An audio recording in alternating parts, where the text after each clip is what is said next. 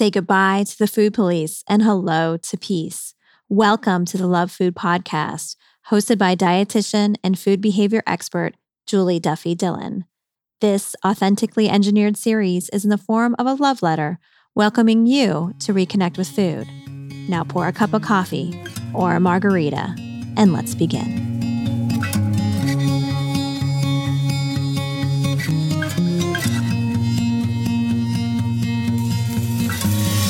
Hi, and welcome to episode 190 of the Love Food Podcast. I am Julie Duffy Dillon, registered dietitian and partner on your food peace journey. I am so glad you're here. Thank you for connecting today on this newest day in 2020 and this newest day in the decade. And you know it, we are already hearing and seeing so much talk about being smaller, healthier. Yes, National Dieting Month has started. And are you ready? I am here with you.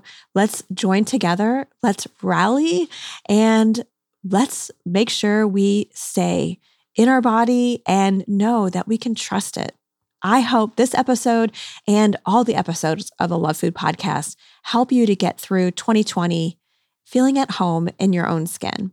And I am so excited to be sharing with you this episode because I get to talk to Christy Harrison, fellow anti-diet dietitian and author of the new book that you need to read. I think it is such an important book. It's one that everyone's going to be talking about, and that makes me so excited because we need to really call out diet culture for what it is. But Christy Harrison is the author of the book Anti-Diet, and she's going to help me sift through a letter that I was so glad to finally receive. I get lots of different food letters about situations that are unique, but that also have some similar themes.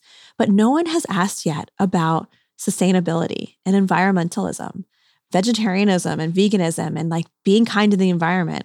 How does one do that and walk their food peace journey? It is such an important question. And Christy outlines an amazing kind of expose on environmental issues and how they're intertwined with diet culture. So when I read this letter, I knew I needed to get Christy to help me to answer it. And I'm thrilled that she has agreed to do just that. But before we get to this episode's letter, a word from our sponsor. This episode of the Love Food Podcast is brought to you by my PCOS and Food Peace course. Polycystic ovarian syndrome is a condition that affects so many people. And the one thing that everyone with PCOS hears that they have to do is that they have to diet in order to manage the condition and to promote health. I know, and I think you do too, that diets don't work for most people. So why would they work for PCOS? They don't. They don't work for most people. And so I made a course just for you. Those of you affected by PCOS who are wanting a different way, check out all the details at PCOSandfoodpeace.com. If you would like to support the Love Food Podcast, I would be eternally grateful. I am in the process of looking for a literary agent. Yes, I am. I've been doing it for a while. And one of the things that I got as feedback is that I needed more ratings and reviews for the Love Food Podcast. I already have 500 amazing ones, which seriously already makes my heart just so happy. It always makes me happy to read them, and I feel so grateful for the feedback. And what they're saying is I need 500 more. So if you haven't left a rating or review, or if this show has helped you on your food peace journey, I would love it if you could spend 2 seconds by doing that. You can just tell me how many stars you want. You can write a review if you want. And actually, I have a really quick way to access it in the show notes. You just click on there and it takes you right to reviewing it in Apple Podcasts. Thank you so much in advance for doing just that, or sharing the show or subscribing. Doing any of those acts of kindness really helps the show grow. Okay, enough of all that. Let's get to this episode's letter and hear from Christy Harrison, author of Anti-Diet.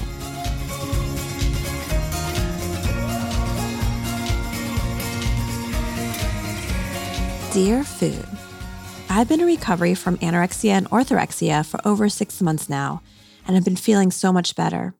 Digestive issues I've experienced for years have finally cleared up, And I love the way my body feels when I'm nourishing it and giving it what it wants. Nevertheless, I struggle with the ways my food choices impact the environment. For a long time, while fully enmeshed in my eating disorder, I set out to live without electricity and try to grow all my own food. Anything I did buy had to be something that I could convincingly produce in my area. This was a lot of rules, and Ed loved it. During times when I fell short of vision and ate imported foods, I was ashamed. And during times when I succeeded, I felt superior to others who lacked the discipline to care for the earth the way I did. All in all, I was unhealthy and isolated. Now in my recovery, I no longer have such high standards. I try to live simply, but give myself the joy of buying foods and now use electricity to do some of the things I love and care about. I've also become involved in environmental activism. In the climate justice sphere, veganism is often touted as a major step one can take for the earth. In spite of this, I know deep down that eating animal products can be done in a way that is in balance with earth and my body. I also know that the more time I spend obsessing on food, the less energy I have for this activism I care so much about. But it's hard food. Hard to be among people who claim that there is a moral imperative to eat in a certain way. Sometimes I wonder if I will ever be able to find food peace while also believing certain foods are better for the environment and others aren't. How can I have food peace when I feel my dietary choices are something I need to defend? How can I have food peace when a part of me knows that entire way we live now, including how we get our food, isn't in balance with the earth? Sincerely, a letter writer.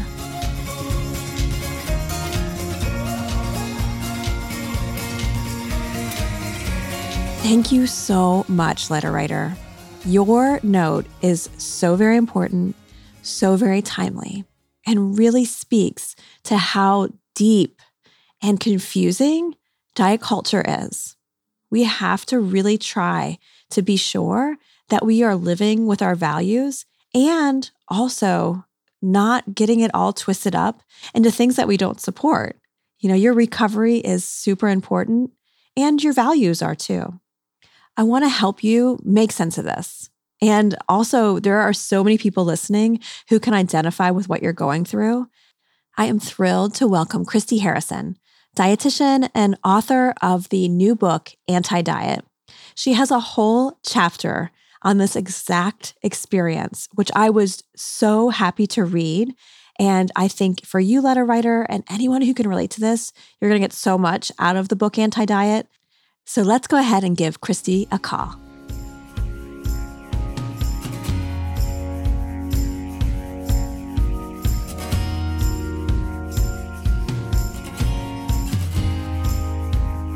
Hello. Hey, Christy, it's Julie Duffy Dillon. How are you? Hey, Julie. I'm good. How are you? I am so excited to talk to you about this letter. Are you ready to dive in? I'm ready to dive in, yes. Awesome. This letter, holy moly, brings up so many important topics that I really want your opinion on. When you were reading through it, what was your general impression about what this person's experiencing? My general impression was I really identified with this. I've been through some similar stuff myself in terms of, orthorexic thinking about food and specifically related to sustainability and the environment and getting all kinds of twisted around the axle in the grocery store, trying to figure out what to buy and what to eat and eat as low on the food chain as possible.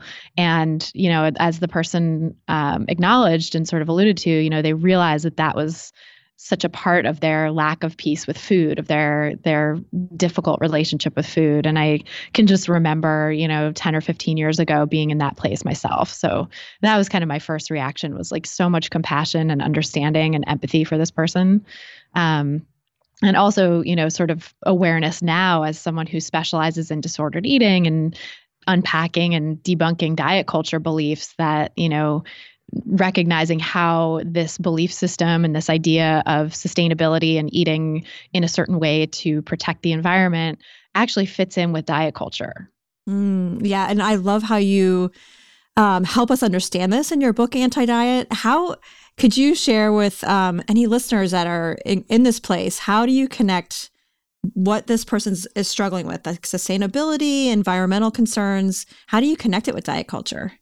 Yeah, it's so interesting because I always sort of knew since I started working in the eating disorders field, I started to see again and again in clients these orthorexic beliefs that specifically were around environmental issues, and that was tied up in a lot of people's eating disorders as it had been with mine. And so I was like, there's something here, but I don't quite know how to trace this connection. And so in writing my book, I spent a lot of time exploring and reflecting on the history of that moment in time and sort of figuring out how that connected with diet culture of the past. And what I think really happened was around the turn of the 20th or around the turn of the 21st century, the late 1990s or so, diet culture started to go underground in this really interesting way because people were realizing diets don't work. There were major studies coming out saying that weight loss efforts were ineffective long term, that, the NIH had a panel that convened on the state of the science in 1992 or something saying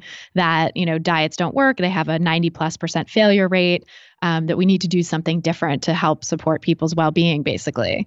And I think that started the diet industry, thinking about ways to shapeshift and stay relevant and try to combat this idea that diets don't work.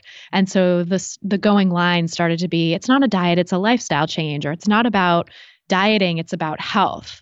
And, around the late 1990s or so, I talk about this in my book, but the construction of the so-called obesity epidemic began to take place. This idea of it's not real. I'm trying to make that very clear too, that it's a made up phenomenon, but it started to be made up and constructed around that time. And then, so that's a whole other story basically that I go into in my book. But the outcome of that was that people started to talk about body size as a disease and an epidemic, including a lot of these writers, these early writers who sort of set the stage for thinking about sustainability and environmental issues in food to become more mainstream. So people like Eric Schlosser with his book Fast Food Nation, Marion Nestle, who's a professor at NYU in food studies and public health, who's really influenced a huge generation of food writers and public health professionals, including myself.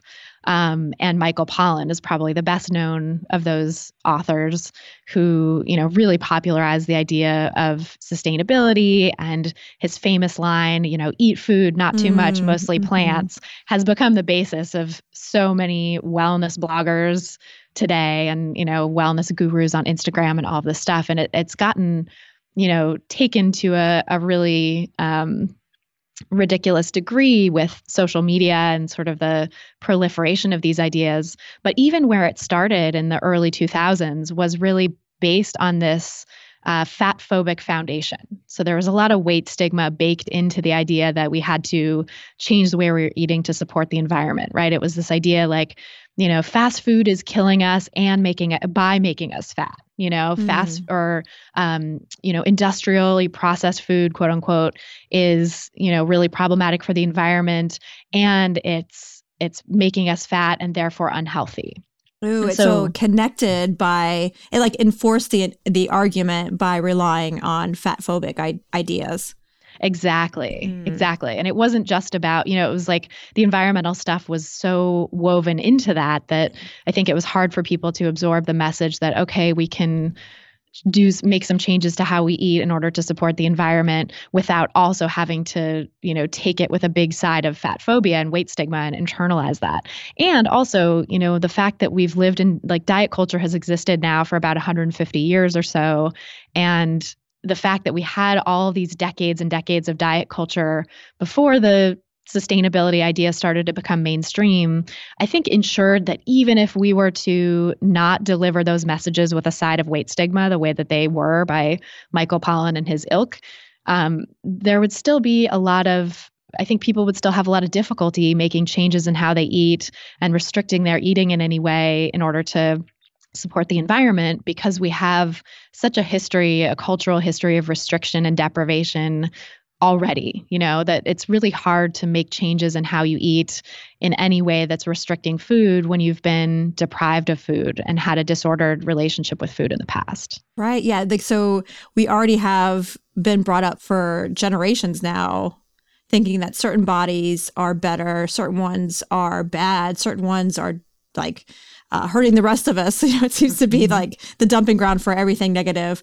And so I can appreciate, like, if we're like born with that idea and we're taught that and it's passed down to us from our families, and then we're taught like, hey, let's be kinder to the earth. Like how it's so hard to not make it into something that is also fat phobic because it's trying to like lay next to it. I think I see what you're saying in a way, that how, I think this is really hard. I'm going to kind of want to start over because I think this is really hard because sustainability for so many people ends up being this like moral thing, and having this discussion about food and touching next to bodies and body size and that kind of conversation, we have to make sure we really are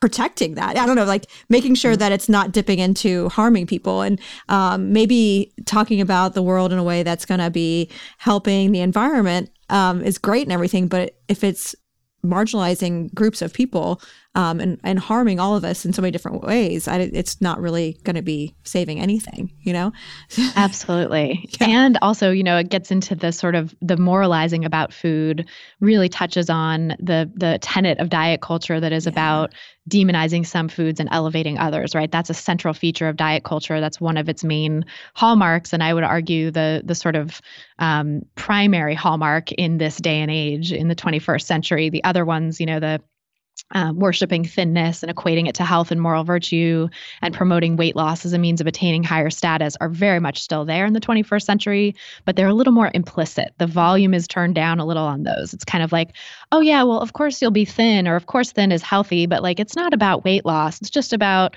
health. And like the weight will naturally fall off when you do these things that are supposedly good for your health, right? So like, that's the moment we're in culturally. And I think the environmental arguments about food really helped push us in that direction, helped change the shape of diet culture to be more focusing on this moralizing about food, and to have weight and body size be, a little more in the background than they were in like the, say 1970s and 80s, when it was like thin is in, like lose weight to look good. Now it's couched in this moral language about health and about well-being and about, certain foods just quote unquote, objectively being bad or being good. Mm-hmm. And I think a lot of that messaging around why certain foods are good or bad is very much tied up with sustainability arguments. Yeah. But, as the letter writer alluded to, it's like in capitalism, what is the phrase? And I forget who even said it, but it's like, there's no ethical consumption in capitalism. Mm-hmm. Like we're all kind of screwed. There's, the ethical choices we might make for one food over another are going to have so little effect compared to sort of the larger system as a whole. And I think that's the other thing about this letter that I really want to point out is that I'm all for sustainability. I'm all for the environment. I try to do things to reduce my carbon footprint and my toll on the earth in other areas of life. But just knowing myself and what I went through in trying to make those changes with my food, I've realized that it's not good self-care for me to try to make decisions that might seem ethical related to food, but that actually aren't ethical to me because I'm an animal too, and I have to take care of myself. And, actually the research really shows that when it comes to, say, carbon emissions, which is one of the things that people will argue for veganism to address, right? That, it's reducing emissions to eat fewer animals or whatever. The research really shows that actually there's only 100 companies. There's a 2017 study showing that there's only 100 companies that are responsible for 71% of the global emissions.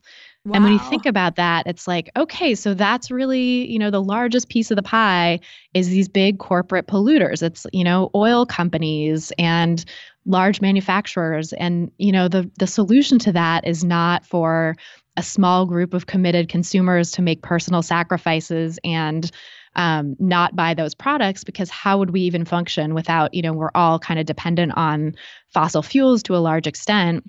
And if we're trying to not be and like live fully off the grid, that's at a huge personal sacrifice that very, very few people are going to actually make.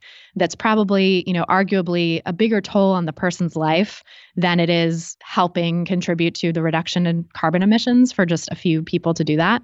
And so really what we need to do to address that huge piece of the pie, the emissions pie that is being caused by these corporate polluters, is government regulation, is electing officials who are going to hold these polluters accountable and put restrictions on what they can do and move, the economy in a greener direction, and not electing officials who are going to give these corporations a pass and, allow them to keep polluting and roll back regulations that exist. And so that to me is where we need to be putting our energies. And that's really what I'm focusing on in my own life as an environmental, to the extent that I'm still an environmental activist. I was very active in that movement, 15, 20 years ago. And now I'm sort of trying to do what I can. And that is one of the ways in which I feel like I can make a difference is, helping organize, giving to politicians and elected officials who are going to contribute to rolling back pollutions and putting greater regulations on these corporate polluters. Yeah. So like organizing and figuring out who you're going to vote for, like we actually need brain power to do that. So, doing all those restrictions as this letter writer is talking about, I don't know how you could actually make that work on an empty stomach. Like you need some fuel to be able to do that. And thank you for like helping us understand that. Like that study sounds so important. And I know for me, I do value sustainability, and I want to support a community that is, has less chemicals and pollutants and things like that. But also, if individually we're hurting ourselves, so these 70% plus, or not that, no, the 100 companies that are doing 70% of the pollution can just like sit back and not really sacrifice a thing. That is really awful. So I appreciate that. That's super helpful. And, for this letter writer or anyone who can relate, I know you said that you had a similar experience. Are there a couple steps that you would recommend to start out? Like, how can someone go from being knee deep into diet culture under the guise of environmental activism and start to like move forward? Yeah, it's such a good question. I think it takes a while. I mean, for me to fully recover from that, it took a good, 8 to 10 years or so of really just working at intuitive eating and letting go of those restrictions.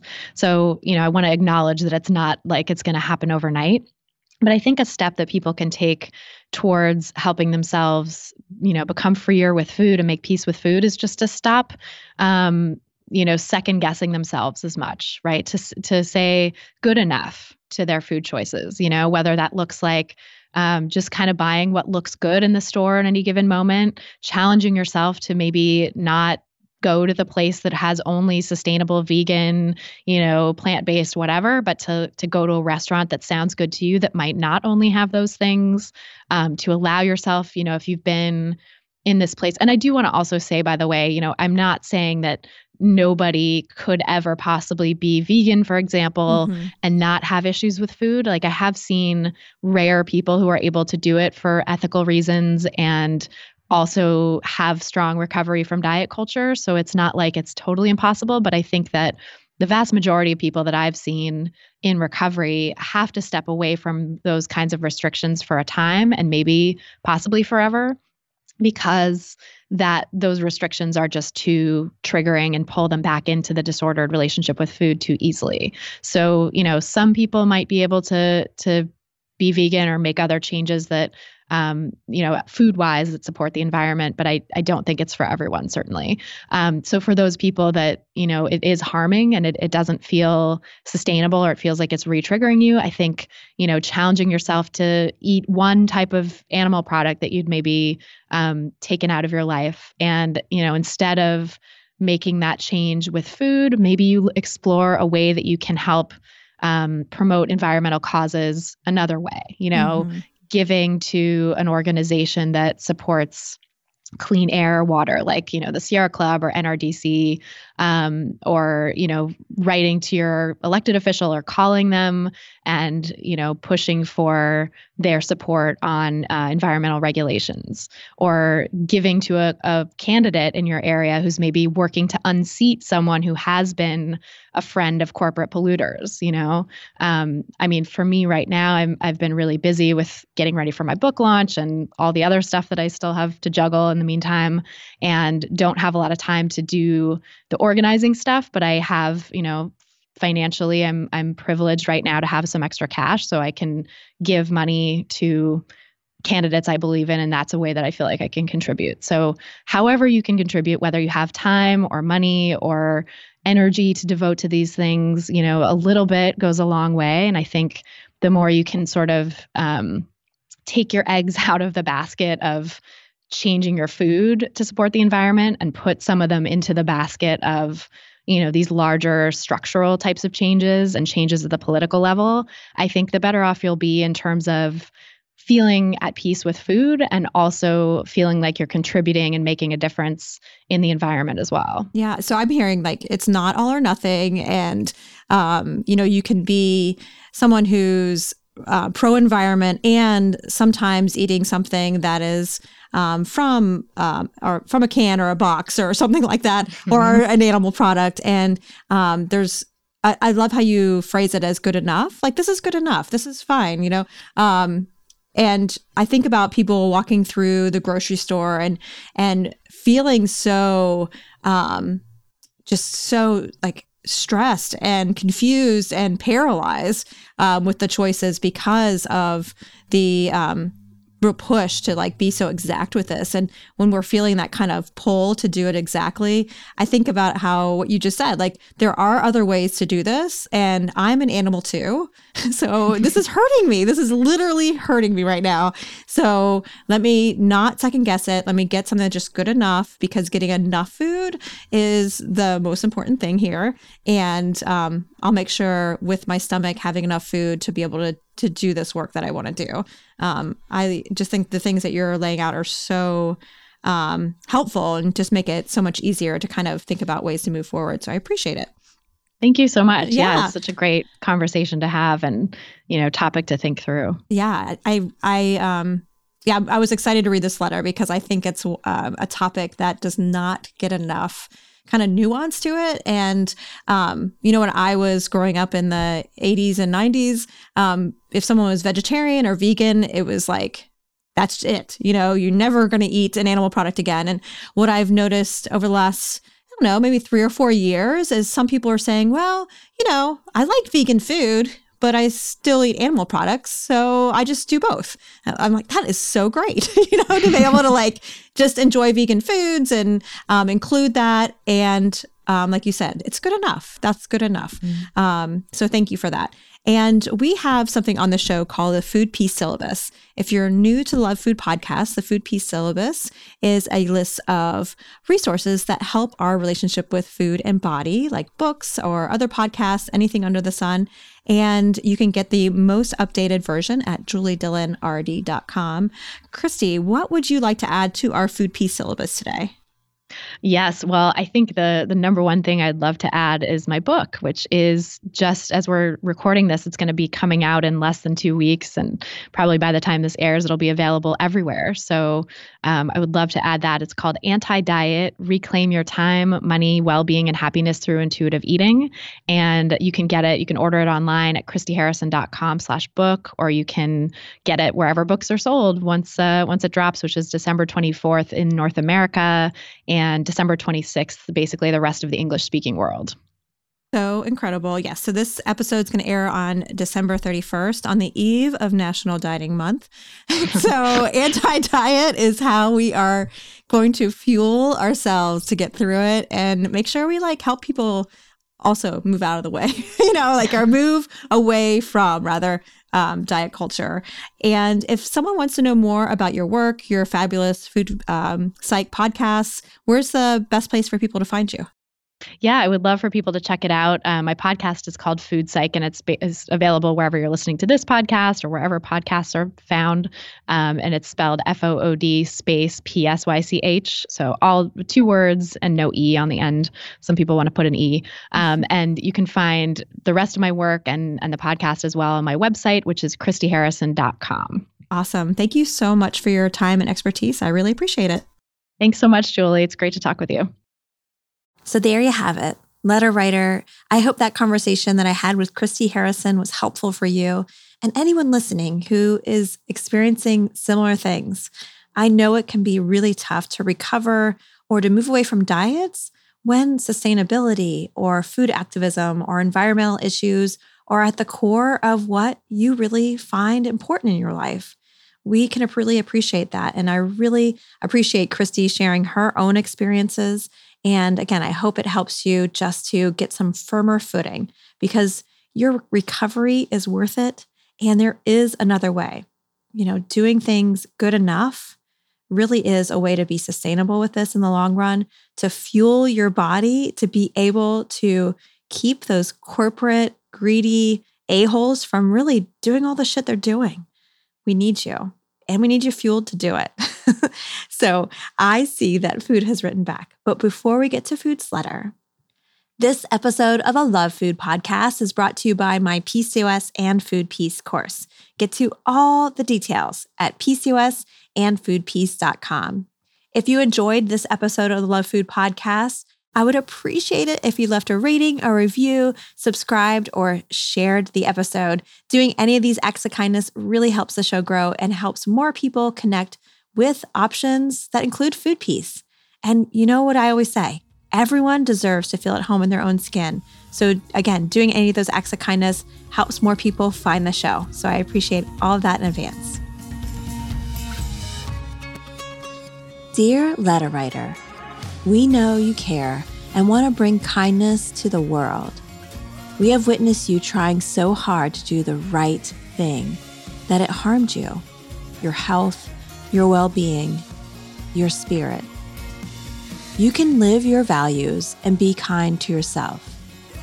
Practice permission for good enough and how you live your life. Be sure you're eating enough to fuel the organizing needed to stop corporate greed. Don't hurt yourself so they can thrive. We need you energized to help make this world a better place. Otherwise, we all lose. Love, Food. Do you have a complicated relationship with food? I would love to help. Send your Dear Food letter to lovefoodpodcast@gmail.com. All right, so until next time, take care. Thank you for listening. I am Julie Duffy Dillon, and this is a Love Food Podcast. Do you want access to more food peace? Jump on over to my website and join my email list. There, I share exclusive content that I don't share anywhere else. Get access to these tips and strategies by going to juliedillonrd.com/sign up. And I look forward to seeing you here next week for another episode of the Love Food Podcast. Take care.